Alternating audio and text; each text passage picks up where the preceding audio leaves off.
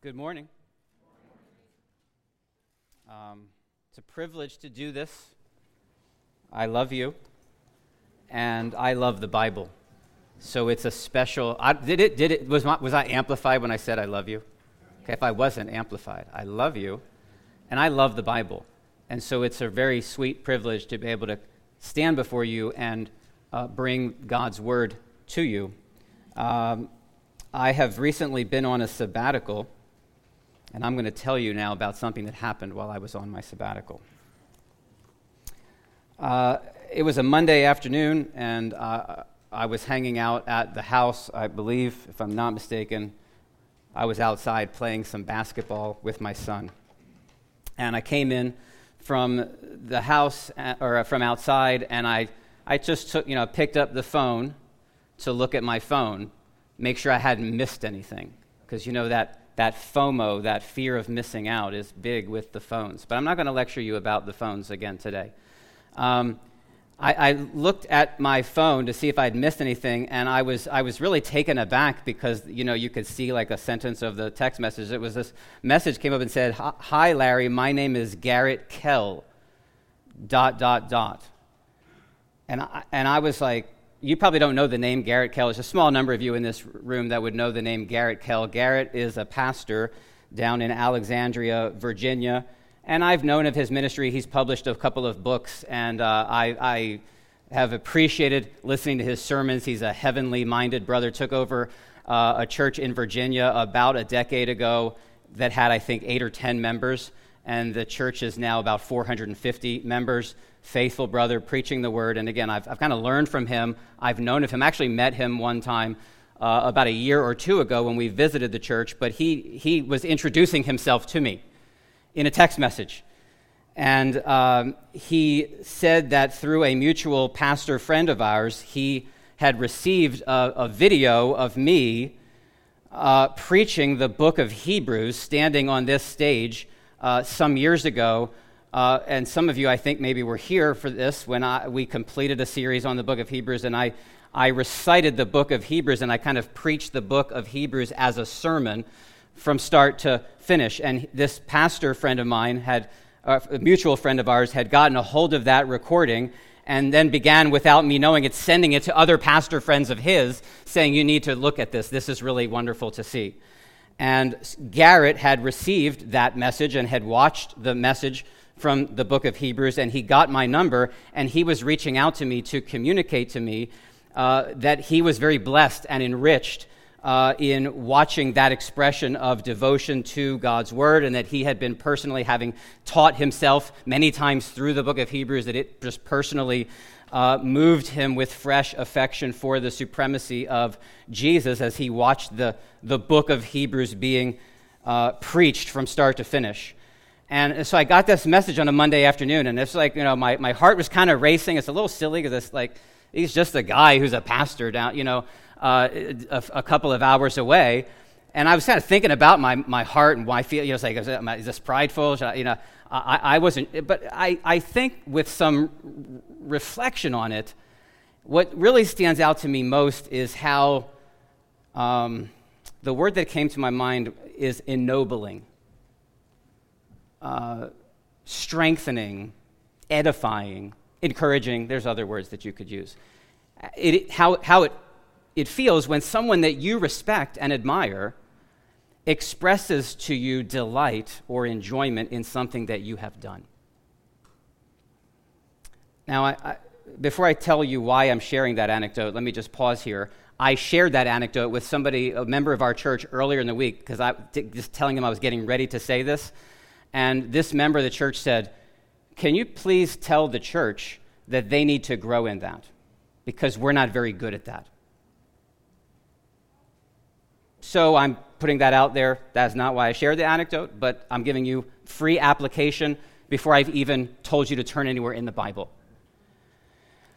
I'm sharing that anecdote with you because I think it is a very dim, faint whisper of the absolute wonder that the Apostle Paul speaks of in the passage that we are going to look at this morning, and that is the thrill of living in a way, of actually doing things in our lives that bring pleasure to God. How was my sabbatical? A number of you have asked me. It was a season for me to reflect on and remember that I exist, I have life, particularly I have new life in Christ, in order to be pleasing to God. And I have fresh resolve and eagerness to give myself daily to making that my aim, to please God. And that's what I want to think with you about this morning from the book of Colossians and from a prayer that the Apostle Paul prayed for the Colossians. So you can turn now in your Bibles to Colossians chapter 1. If you want to use one of the Bibles that are provided there under the seats, it's on page 983 of those Bibles. Colossians chapter 1. Paul wrote this letter to the saints in Colossae, and he wrote specifically to encourage them and urge them to continue trusting in Jesus and the finished work of Jesus in the very same way that they had initially come to believe upon Christ for their salvation. There were other teachers that had crept into the church and were seeking to lead them astray from that kind of single-minded devotion to Jesus, and they were teaching in different ways, whether it was adherence to Jewish laws and customs and traditions, or the worship of angels, or selling all their possessions and living like ascetics. They were trying to lead people away from just single-minded devotion to Jesus, and they were basically teaching that you needed Jesus and some other things in order to be full, to be complete. And Paul is writing to shut all that down. He wants to remind them of the fullness and the sufficiency and the supremacy of Jesus. And that's what the book of Colossians really is all about. If we were preaching a series of sermons on the book of Colossians, I think I would title it, Christ is All. And a little advertisement for the young people, aged 6th through 12th grade. I got a sneak preview of the Sunday school curriculum for the coming year, and you young people have a wonderful opportunity over the next year, I believe it's 20 or 25 weeks, to study in detail the book of Colossians. So do young people, parents of those young people, make that a priority. It, I trust, will be a very enriching study for you. We're in Colossians 1 this morning, and early in the letter, Paul asserts, basically, he is praying for them, but he's also teaching them a little bit as he prays. He's teaching them how a life pleasing to God actually happens and what it looks like. So I'm going to read verses 9 to 14 of Colossians 1. I'm really focusing this morning just on verse 10 of Colossians 1. That's the verse that has been particularly impactful for me in these months while I was away, but I'm going to read verses 9 to 14 for a little bit of context. And before I do that, I'm going to pray, because it is the Spirit who gives life, and the flesh is no help at all, and so we need God's help. Heavenly Father, we thank you for your word. We thank you for its instruction. We thank you for the riches that it holds.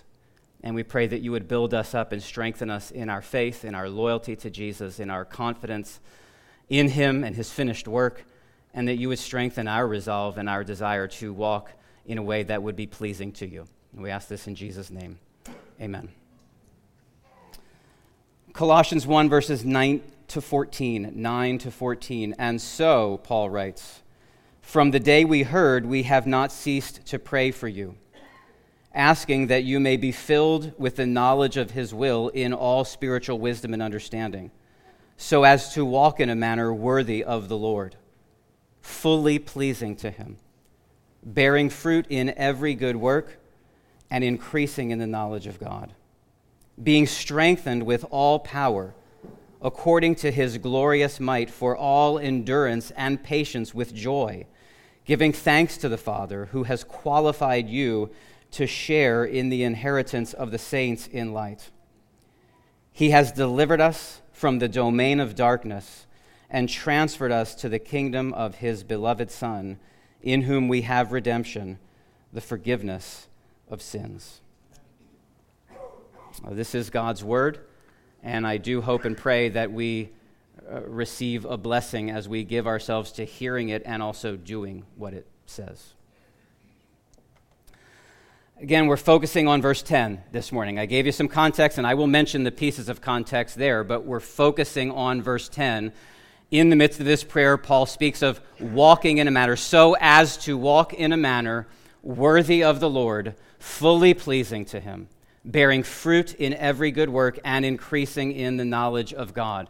And the simple main takeaway that I would like for you to have with you, the main idea, if you get anything out of this sermon, this would be a time to listen.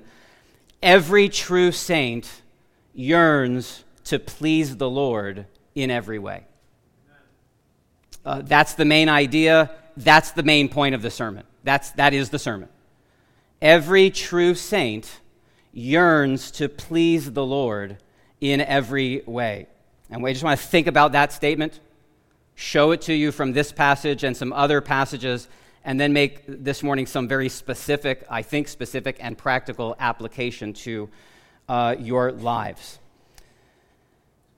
So Paul's praying for these Colossian Christians, and he's telling them what he's praying for, and he is praying that they would walk worthily of the Lord, that they would be fully pleasing to him. Literally, it just says pleasing in all.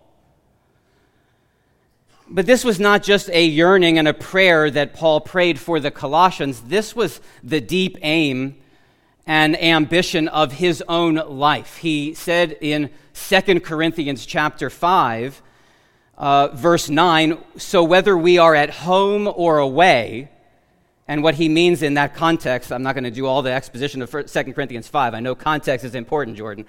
But what he's saying is whether I'm living in this life or whether I go and am with the Lord and I die, whether at home or away, he says, we make it our aim to please him.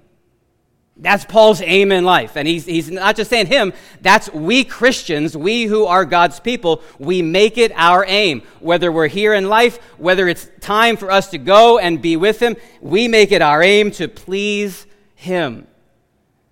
Seeking to please the Lord in every way is to walk worthily of him. And I think it's very important for you to understand, this is very important for you to understand.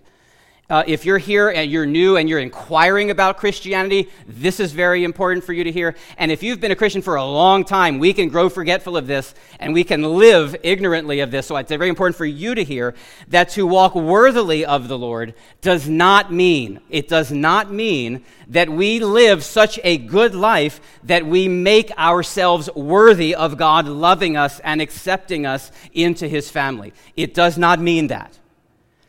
We know it is not about making ourselves fit to receive God's salvation, because this prayer is flowing from the praise and thanksgiving that Paul has already given for the Colossians. Do you see how verse 9 begins? I hope your Bibles are still open. This will be one of those weeks where I will probably be pointing you into this passage a few times. Do you see how verse 9 begins? And so, from the day we heard. The prayer that he's praying flows from the praise and thanksgiving. Look at verse 3. We always thank God when we pray for you. Why? Because he says, we've heard of your faith in the Lord Jesus and the love that you have for all the saints because of the hope laid up for you in heaven. He says, of this hope you've heard before in the word of the truth, the gospel, which has come to you, as indeed in the whole world it is bearing fruit and increasing, as it also does among you since the day you heard it and understood the grace of God in truth.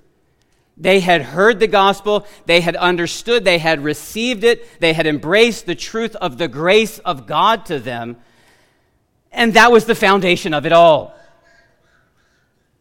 This worthy walk this yearning to please the Lord in every way is not the root of our salvation. It is the sweet fruit of having received salvation by grace and by grace alone. And Paul makes sure, even at the tail end of the prayer, again, part of the reason why I included that additional context for you, Paul makes it clear even as he wraps up the prayer, he reminds them of that grace of God, right? He says in verse 12, where he says, giving thanks to God who has qualified you to share in the inheritance of the saints in light. Have you ever applied for a job that you just thought it was above you, you really were not, like, it's like a really long shot, I don't know that I'm qualified, but I'm going to give it a shot. This is not quite like that. When we're talking about, we're not just slightly unqualified for this share in the inheritance of the saints in light. We are profoundly disqualified from a share in God's glorious inheritance. By nature and by choice, we're actually the kind of person who is prohibited, who is excluded from entry into his kingdom. So to be unqualified here is not just to be lacking one or two skills maybe that we need for a share in this inheritance, but it actually is, we are disqualified. We are the spiritual antithesis of what would be required for us to qualify for entry into God's inheritance. Because we are sinners.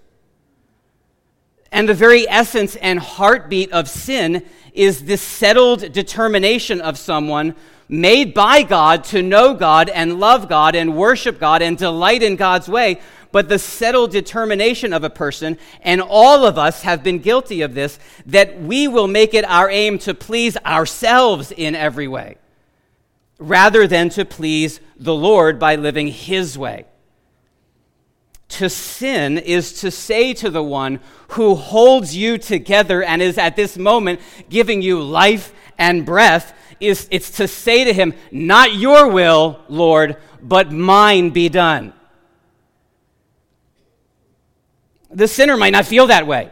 They might think they're a good person. They might not feel like they're rebels against God. But that's just because of the darkness that sinners are in, enslaved under the rule. He speaks there in verse 13, I believe it is, of the domain of darkness. We've been, as humans, as sinners, we have been taken captive by the devil to do his will. And so the only portion, the only share that we're due to inherit from him is eternal misery and ruin. Is a share, as it says in Revelation 21, in the lake of fire that burns with sulfur, which is the second death. That's what we have a share in by right, by what we've earned and qualified ourselves for. But what a breathtaking deliverance. He has delivered us, do you see there in verse 13? He has delivered us from the domain of darkness. In Jesus Christ, and in Christ alone, we have been qualified. We have been delivered. We have been transferred. We have been redeemed. We have been forgiven. All this because of Jesus. Paul says there in verse 21, Bible's open, look a few verses down in verse 21 of chapter 1, he says, you who once were alienated and hostile in mind, doing evil deeds, you who were just drinking yourselves into a stupor, fast bound, as the hymn puts it, in sin and nature's night, you who were rebels against God, he has now, verse 22, he has now reconciled in his body of flesh by his death. That's talking about Jesus. Jesus came from heaven to earth, and he was treated as if he had never pleased God, though he had always pleased God, because he was on the cross suffering in his body of flesh for the rebellion that you and I had perpetrated against God. He suffered the wrath of God, the righteous wrath of God, the lake of fire. He endured it on the cross. He demonstrated that he had done it by rising triumphantly from the grave. And now we can be presented, verse 22, before God holy and blameless and above reproach before him if we continue in the faith. if we just simply give ourselves to trusting Jesus. No works of our own, nothing that we could do to qualify for a share, but Christ has done it, and Christ has done it all. And so there's so many good hymns. I mentioned, "And Can It Be?" Amazing love, how can it be? There's another song written by Isaac Watts, "Alas, and did my Savior bleed, and did my sovereign die? Would he devote that sacred head for such a worm as I?" He did. And we receive it by faith. And the fruit of that experience, of receiving God's grace, not the root. Are we clear about this? The fruit of seeing such astonishing love and receiving such wondrous grace of being qualified and delivered and transferred and redeemed and forgiven when all we deserved from God was hell. The fruit of that, what that does in the heart of a saint, of one who has come to know the love of Christ, is this yearning to live in such a way that pleases the one who has so richly lavished us with his grace and kindness. This longing that we begin to experience, that we would walk worthily of him. Not making ourselves worthy to earn salvation. We're clear, he did that all in Christ. But to walk in a way, to live, to conduct ourselves in a way that is befitting of, that calls attention to the worth of such a wonderful, gracious Lord as we have in Jesus.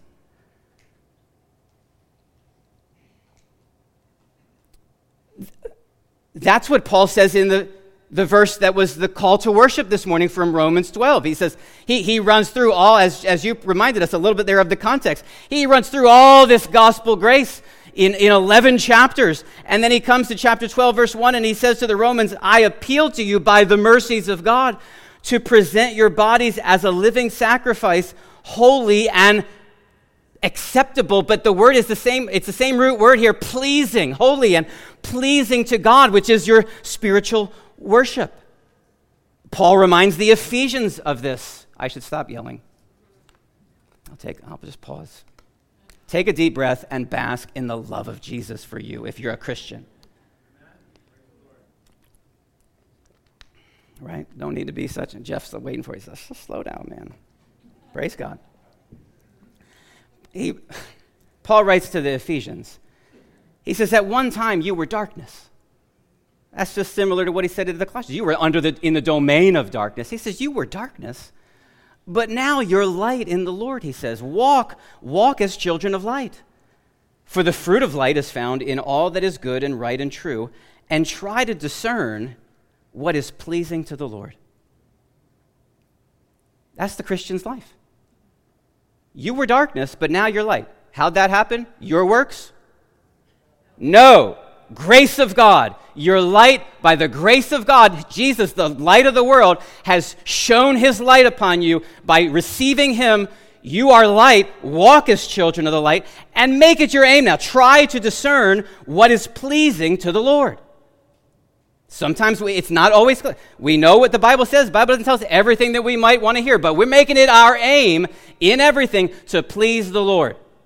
So we've been talking about this a little bit because football season is getting ready to come. And I've been thinking, is it, to come and worship on Sunday and then just give myself to football the rest of the day, which that's not really exactly what we do all the day, but I'm just starting to feel like and I'm preparing my son. Like I'm not sure that that's pleasing. Not sure that's the best way to use our Sunday afternoon. But someone might discern differently. The Bible doesn't say whether we should watch football on Sunday or not, right? But what I'm asking you is the question. Are you thinking about your life?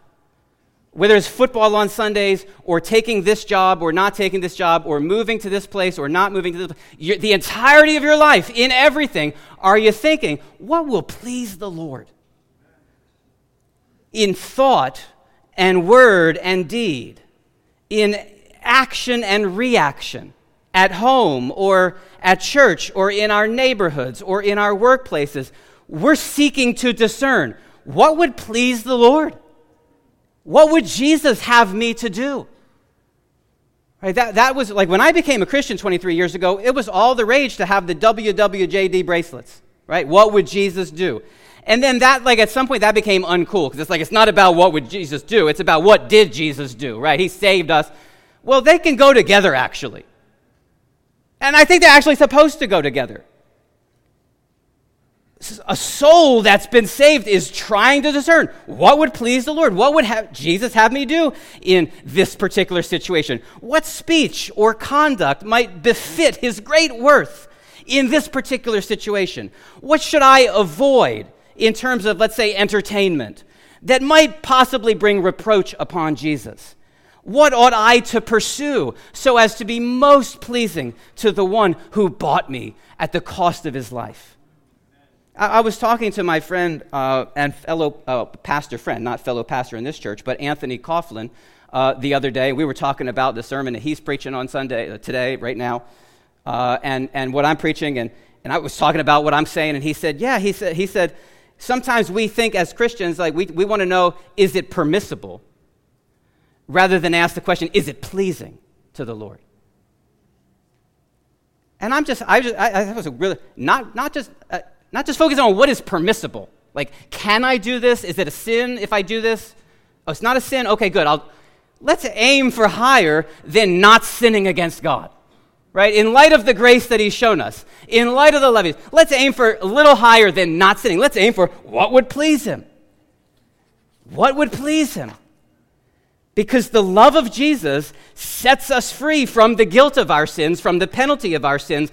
But the love of Jesus also sets us free to love him and live for him, to earnestly and joyfully pursue a life that is worthy of him, that is pleasing to him in every way. That is the longing in the soul of a saint.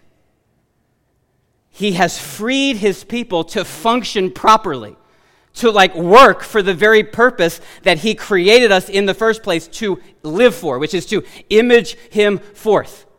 I'm not the first observer of this passage to note that this mention of bearing fruit and increasing, or bearing fruit and multiplying, which is also mentioned in verse 6 there, that it harkens back to the Garden of Eden and the very purpose that God created Adam and Eve for, being fruitful and multiplying. Yes, it has to do with childbearing, but it has to do with reproducing image bearers of God, people who are reflecting increasingly what the Lord looks like by living in a way that's pleasing to him. That's what we were made for. That's what we've been redeemed for.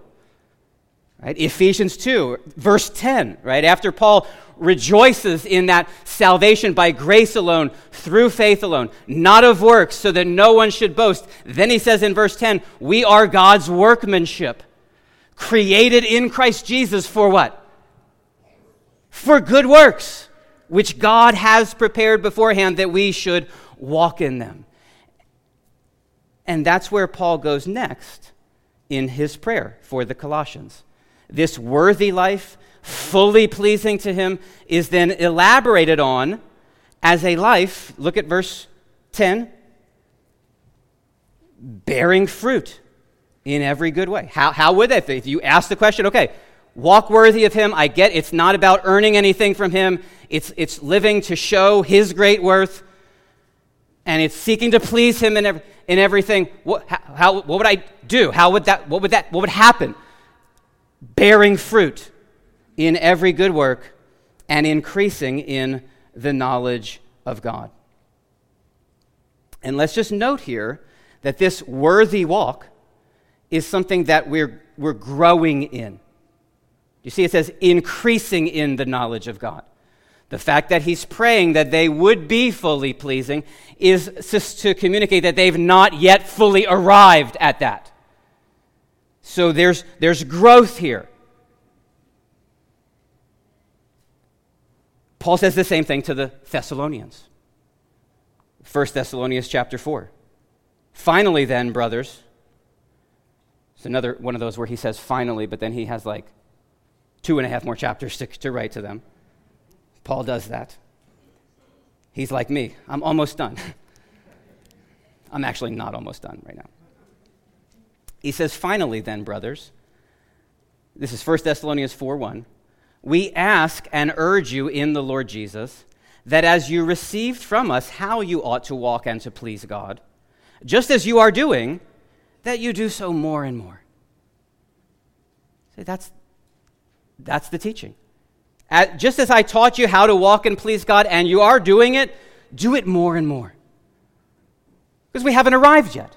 We're still works in progress, and we will be unto the day of Christ.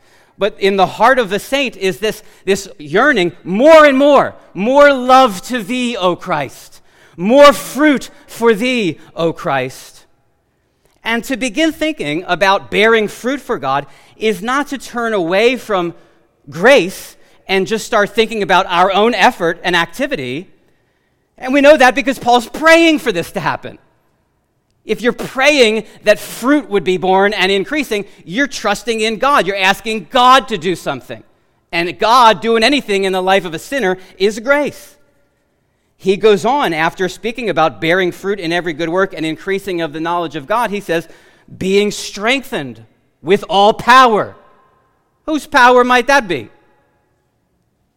Well, if you think it's your own power, he says clearly not, according to his glorious might. He's the one who will empower you. He's the one who's given you the Holy Spirit, as we just sang, I think, so beautifully in that song.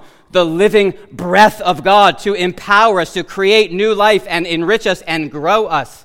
This is the work of God. To speak about good works is not to focus on what you need to do, but it's the fruitful evidences of God's grace continuing to strengthen you and empower you and fill you. So every true saint yearns to please God in every way through the bearing of fruit in every good work. All kinds of good work. I think that is what it's saying. All kinds of good works. Doesn't mean that you, individual Christian, need to devote yourself to every single possible good work that could possibly be done on the planet.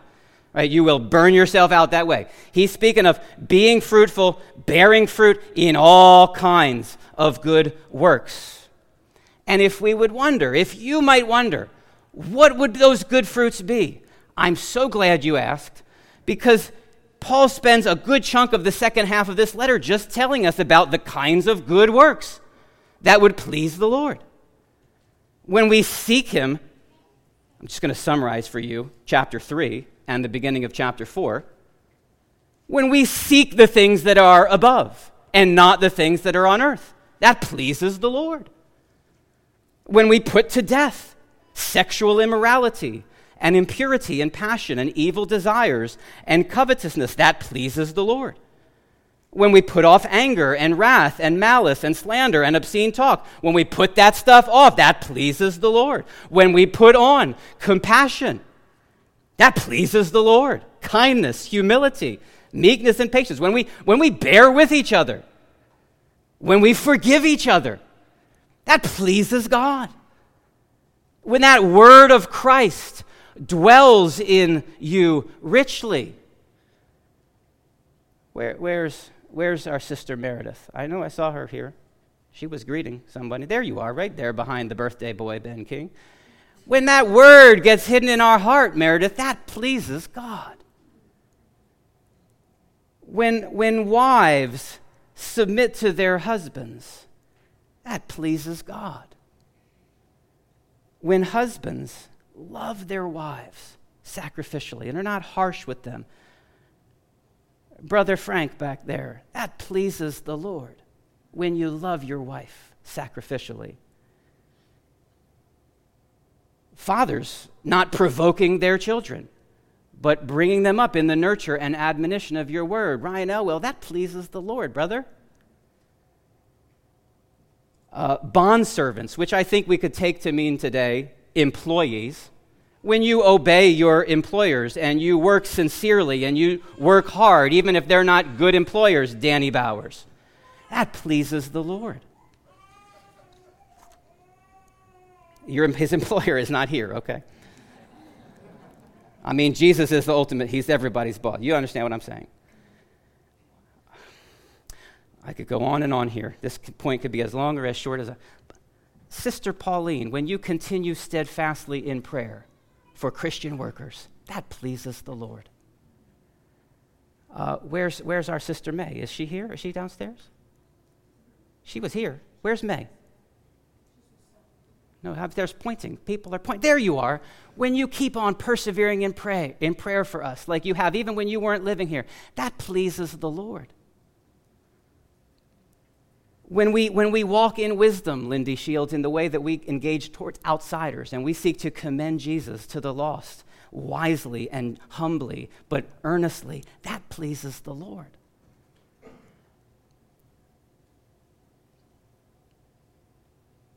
There's lots more.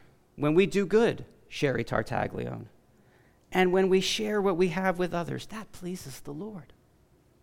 You please the Lord in that way. When we offer God, I'm moving beyond Colossians. When we offer to God worship with awe and reverence, Jake, even back there in the tech booth, that pleases the Lord when you worship him with awe and reverence. In 1 Timothy 5:4, it says, and this is so many of you, this is almost too many names to count right now in this church, but when you support your own parents or grandparents who are in need and you care for them, 1 Timothy, let me make sure I get the verse right. 1 Timothy 5:4 says, that pleases the Lord, saints. And we could go on. It might be good to go on.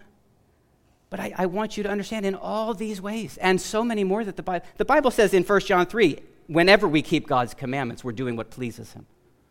You pick a commandment in there and obey, not to earn a relationship with God, not to get God off your back so that you can go on in some other way. Those are the filthy rags that was talking about in Isaiah 64. When we just try to do some things right, some religious activity to get God off of our back so we can keep living our own way, that's filthy rags. But when we give ourselves to obeying the commandments, not to earn a relationship with God, but out of joyful gratitude to the God who has so richly loved us in Christ, and when we have a sincere desire to please our gracious and Master and Lord, even though we know our lives aren't perfect, and maybe even those acts that we're doing aren't perfect, he is pleased. He is delighted in that. And that's intended to encourage you and motivate you, because if you are anything like me, I am far more fixated on all that's still wrong and broken in me. So I could go and I could engage in some of the good works that God has called me to do and walk in them and ignore the pleasure of God, but just be thinking about all the ways that my life continues to displease him. And I'm just trying to even that out a little bit. Yeah, no one in this room is perfect. We are still growing. We still need to pray that God would help us walk worthily and be pleasing. We will not arrive till that day we arrive in glory. But I just want you to know, if your whole posture is, I stink, let me open up a world to you in the Bible of the glory of pleasing God by our acts of obedience. When some of you are in this stage right now, others of you have been in this stage. You've got a 2-year-old, let's say. And you're trying to you are just laboring to teach that 2-year-old to say thank you when they receive something, whether it's their food or a gift or something, and you're just teaching them to say thank you, say thank you, say thank you. And they're not saying thank you. And then finally, something, one day, you're not expecting it maybe, and you get this, taku, or something like that. Do you know what I'm saying? What kind of a father would be like, why don't you pronounce it right? Man, that's like a filthy rag, that thank you. No, the father is ecstatic, is overjoyed. She said it. She said thank you. It sounds like taku, but she said it. That's the way your father is in heaven. He's a loving father. Do not talk about if you are trying to do religious activities to excuse living in habitual unrepentant sin, your acts of righteousness are filthy rags. But do not ever say, saint, because you love the Lord and your aim is to please him, and you know you're not perfect, but you're sincerely acting to serve him. Do not say that your righteousness is filthy rags. That does not honor your heavenly Father to say that. And I just said that dogmatically and definitively. Happy to talk with you in the back if you really want to cling to filthy rags. But why would you want to cling to filthy rags? God is pleased with our obedience. That's real, though imperfect. And what I am suggesting, and I hope I've given you some biblical weight to make this not just a suggestion, but a teaching from Scripture, that every true saint yearns to please the Lord in every way. Have we seen that in the study of God's Word today? Every saint yearns to please the Lord in every way. Well, I hope we've seen it. And I want to close now with some points of application that I hope will help you to think about these things a little bit more. Take a breath. There are 9 of them. Most of them will be very brief. And some of you, we got a love-hate relationship with application. Some of you are like, what? Like, I just feel like it's a weight. You're telling me what to do. Just take me to Jesus. And then others of you are like, it was great. We talked about Jesus, but like, help me to know what to do. So that's in the room right now, both of that. So take these as suggestions that may be helpful, not demands that you must adhere to, but just take them as suggestions that might be helpful. Number 1, consider, am I truly a saint? Am I truly a saint? Now, I have been using that word saint a whole lot. I did it because it's what Paul says in the beginning to the saints and faithful brothers in Christ in verse 2. To be a saint is not to be some especially pious, wonderful Christian who's got a church named after him. To be a saint means to be a Christian. It means one who has been consecrated to God through faith in Jesus Christ. A saint is a Christian. So I'm asking you to consider this morning, are you actually a Christian? And I think those of you that are here week in and week out understand that we don't get up here and just preach sermons everywhere where we just ask you all to just examine whether you're actually saved or not. This is one of those Sundays where I actually just felt compelled that we should consider that. You may be a member of the church. That doesn't mean that you are saved, guaranteed. Are you a saint? If you're here this morning and you know yourself to not be a Christian, I just want to make sure that you have heard me say to you that you are not pleasing God at all. If you have not trusted in Jesus as your Savior, your life is not pleasing to Him in anything. You'd be like, well, some of those things that you just rattled off as commands in the Bible, I'm not harsh with my wife. I do good work at my job, and they can count on me. I'm dependable. If you think that the little areas where you are doing well is going to justify your living your life for you, you need to understand that your goodness over here is like a filthy rag to God. You cannot go your own way and live your own way and be pleasing to God. The Bible says in Hebrews 11, without faith, it is impossible to please Him. So the call on you, if you're here this morning and you have not put your faith in Jesus, is to look back to what I shared earlier about all that grace that God has shown to us in Jesus and turn away from your sin and even turn away from your sinful, quote-unquote, obedience and rest in and receive Jesus alone. Do that today. Don't wallow in the filth of your own morality. But even if you're here this morning and you think yourself to be a Christian, you identify as a Christian, you are a member of a church perhaps. When I describe a heart that is yearning to please God, be honest with yourself about whether that assessment is actually true of you. Young people, teenagers, it's wonderful that you're being raised in a home where you're being brought to church. But because you come to church and you know information about the gospel, that does not mean that your heart has been changed. That does not mean you are not saved. You do not become a saint by doing stuff. But if it's true that every true saint yearns to please the Lord, ask yourself whether that's really true of you. I'm not just talking to the teenagers, I'm talking about everybody. Is that really true of me? And if you're concerned about that, if this is giving you pause, seek the Lord about that. Go to God in prayer about that. And maybe come to another brother or sister in Christ, a pastor, and tell them that you're not sure. And let us help you with that. One of the reasons that the church exists is to be an assurance of salvation cooperative, where we work to help each other be confident of God's work in us, because sometimes you don't see the evidence of God's grace in your own life, but we do. Or sometimes you might think everything's just fine, and we might have concern. We do that for each other. So if you're hearing a sermon about pleasing God and it just feels like an oppressive weight to you, or if you're just devastated at how much rotten fruit you still see in your life, talk about that. Have conversation about that. Now, that was the longest point of application. The other 8 are built on you reckoning honestly, by the grace of God, I do believe I'm walking worthily of him. I believe that God actually, that should be the case for most of you here. Not I'm perfect, not I am amazing and I have no work to do in growing as a Christian, but by the grace of God, I do love Jesus and I do desire to please him. For those of you that is you, here are 8 more pieces of application, and I will go quickly, except for the last one. No, I will go quickly. Read the Bible regularly. Read the Bible regularly. Paul says that this worthy life comes as we're filled with the knowledge of his will in all spiritual wisdom and understanding. And that is not some mystical experience where you get a feeling about what job you're supposed to take or what house you're supposed to live in. The knowledge of God's will in spiritual wisdom and understanding comes from the scriptures that the Holy Spirit inspired. So if you want to grow in a life pleasing to the Lord, you must immerse yourselves in the knowledge of God's will, which is found in the Bible.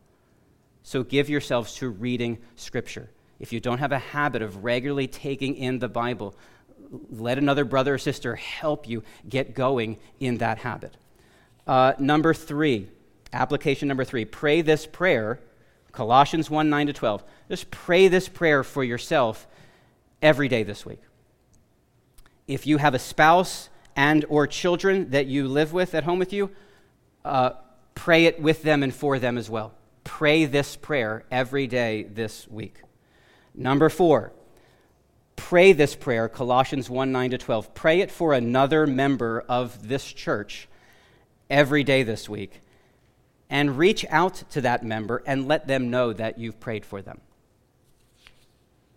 The you here in Colossians 1 is a y'all.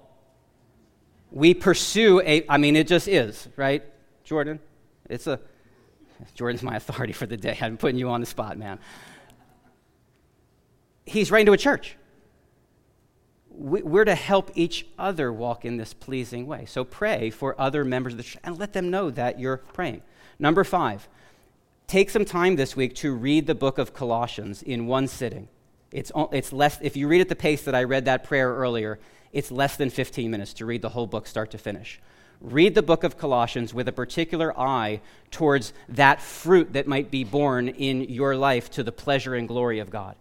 And maybe just key in on one particular area that sticks out to you as a way that you want to grow in fruitfulness for the Lord. Number 6, as you read, ask the Lord if there is any area of your life in which you have been walking in a way that is displeasing to the Lord. Because of the freedom from guilt and condemnation that we have in Jesus, we don't need to dread asking him that question. Lord, is there anything displeasing in me? Is there any way that is grieving you about how I'm living my life? Ask him that. And number 7, when the Lord addresses you about that, when he reveals something to you about that, tell someone close to you that the Lord has shown you about this particular area of your life that is displeasing to him, and seek their prayers and their encouragement and their accountability to grow in a way that would be worthy of the Lord in that area. If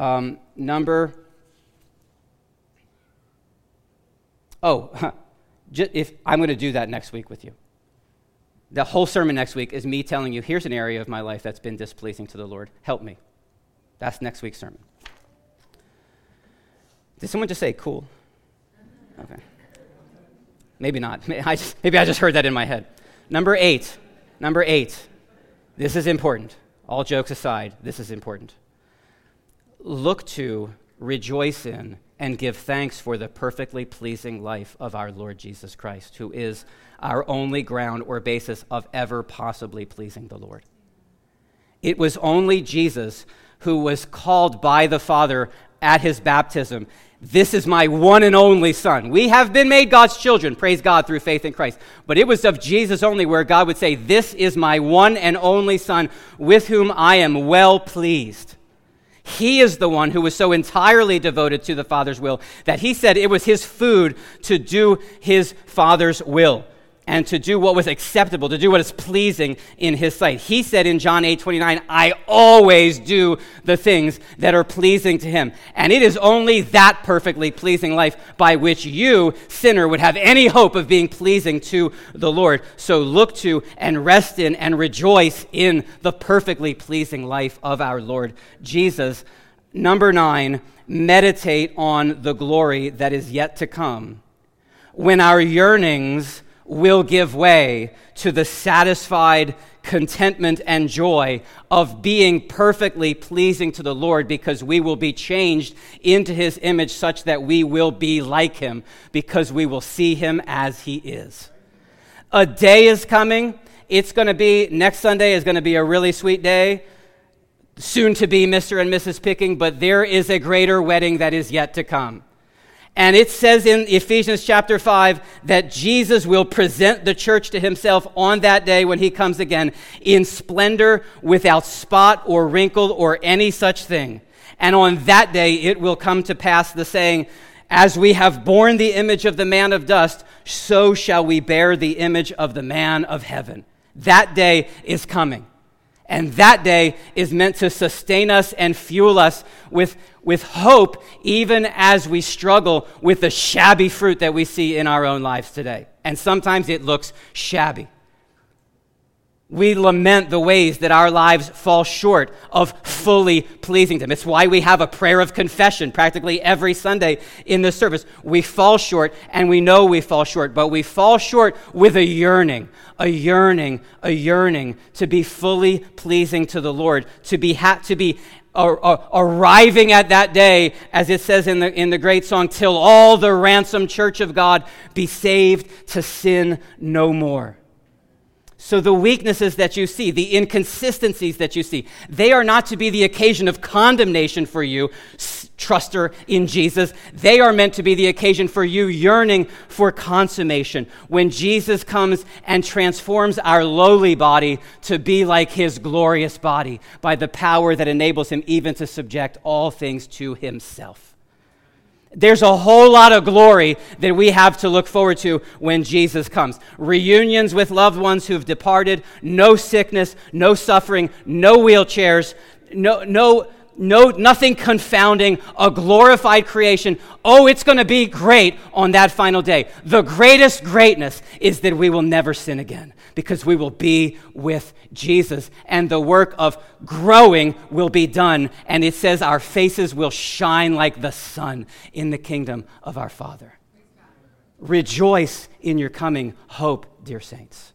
And until that day, let us yearn for and prayerfully pursue a walk that is worthy of the Lord, for the good pleasure of him who is our salvation and our exceeding joy.